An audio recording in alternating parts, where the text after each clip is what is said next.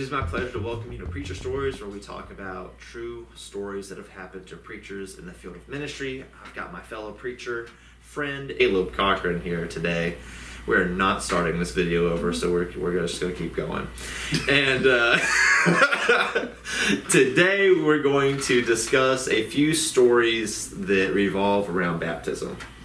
Caleb has a really good story about that, so we're going to save that for last, and we'll just go through with mine first. So I have a problem, I guess you could say. You know, baptism, the word baptism, it means to immerse, to fully submerge.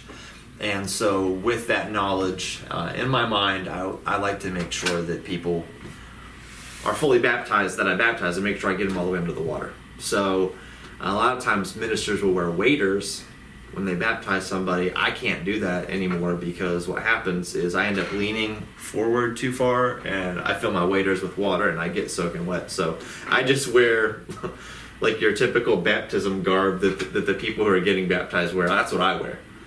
And I was doing a internship with a congregation when I went to preaching school.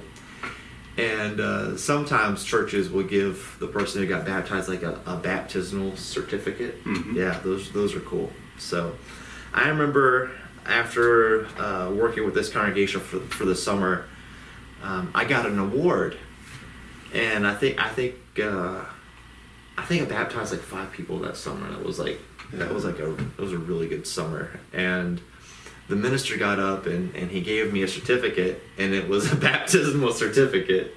So he got and it read, it was like in this nice this like gold lettering. It's like, Joey also baptizes himself whenever he baptizes somebody else. So I've got somewhere I have a baptismal certificate for me baptizing myself every time that I baptize somebody else. So, yeah, nice. Yeah, but that's a little funny baptism story. We're going to switch gears here. Caleb is going to tell us a very impactful story in his ministry dealing with somebody that he baptized.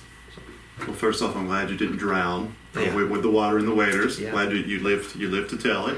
Me too. And you've been baptized many times, so that's wonderful. I'm good. You got extra coverage. That's right. So yeah, we had this wonderful study, this wonderful story in my last congregation, where we had a young lady. She was married. She had 2 young kids, and we were in Maryland.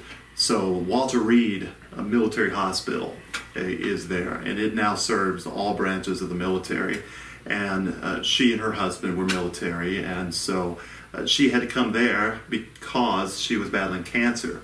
And we got to know her, and she's from a Roman Catholic background, so she had been sprinkled as a child, but the more we got to know her, the more she started to think about the seriousness of baptism into Christ, and understanding that she needed a baptism by faith in the working of God, and a true immersion into Christ, and that she was lacking that.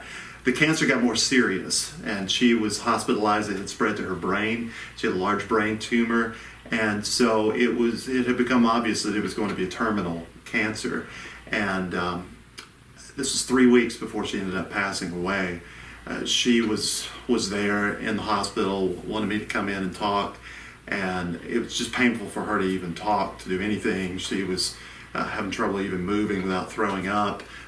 Things had gotten so bad. But she was determined at that point. She said, Caleb, I want to be baptized. Yeah. I need to be baptized. And of course, I'm overjoyed, and I'm thinking, okay, she's not able to walk. She's barely able to move right now. You know, how are we going to do this? She's hospitalized from this point forward. Yeah. So we talked with the military chaplain of the hospital, and their recommendation from her doctors was, no, she does not need to do this. She does not need the risk going underwater, submerging herself due to her health, for health reasons. This will just hasten her death. But she was determined, and I'm so thankful that she was. And so we worked with the chaplain of the hospital. He was able to arrange us to have a time to use the swimming pool that they had there in the hospital. And so we wheeled her down at the wheelchair. Now she's trying not to throw up on the way down there. We get down there and we have to wheel her up right to the edge of the pool. She's too weak to even walk. We have to help her into the pool. and she comes into the pool, and of course I had the privilege of baptizing her, and this was probably the most emotional baptism that I've had a chance to be part of, because whenever she came up from that water, I mean, she couldn't get anything out except just she just shouted out this cry to God and gave me a big hug, and was just so tearful. And just to see her and her family gathered around her, and just we had to help her out of that. And of course, she ended up passing away 3 weeks later. But just to see someone give their life to Christ and have that assurance of being in Him at that stage of her life, and just to see that confidence that she could face death with after that was amazing, and I'll never forget it. Man, what a story, man. Going against the wishes of the doctors. Yes. Yeah. It's unfortunate that they didn't see the importance of that. Yes.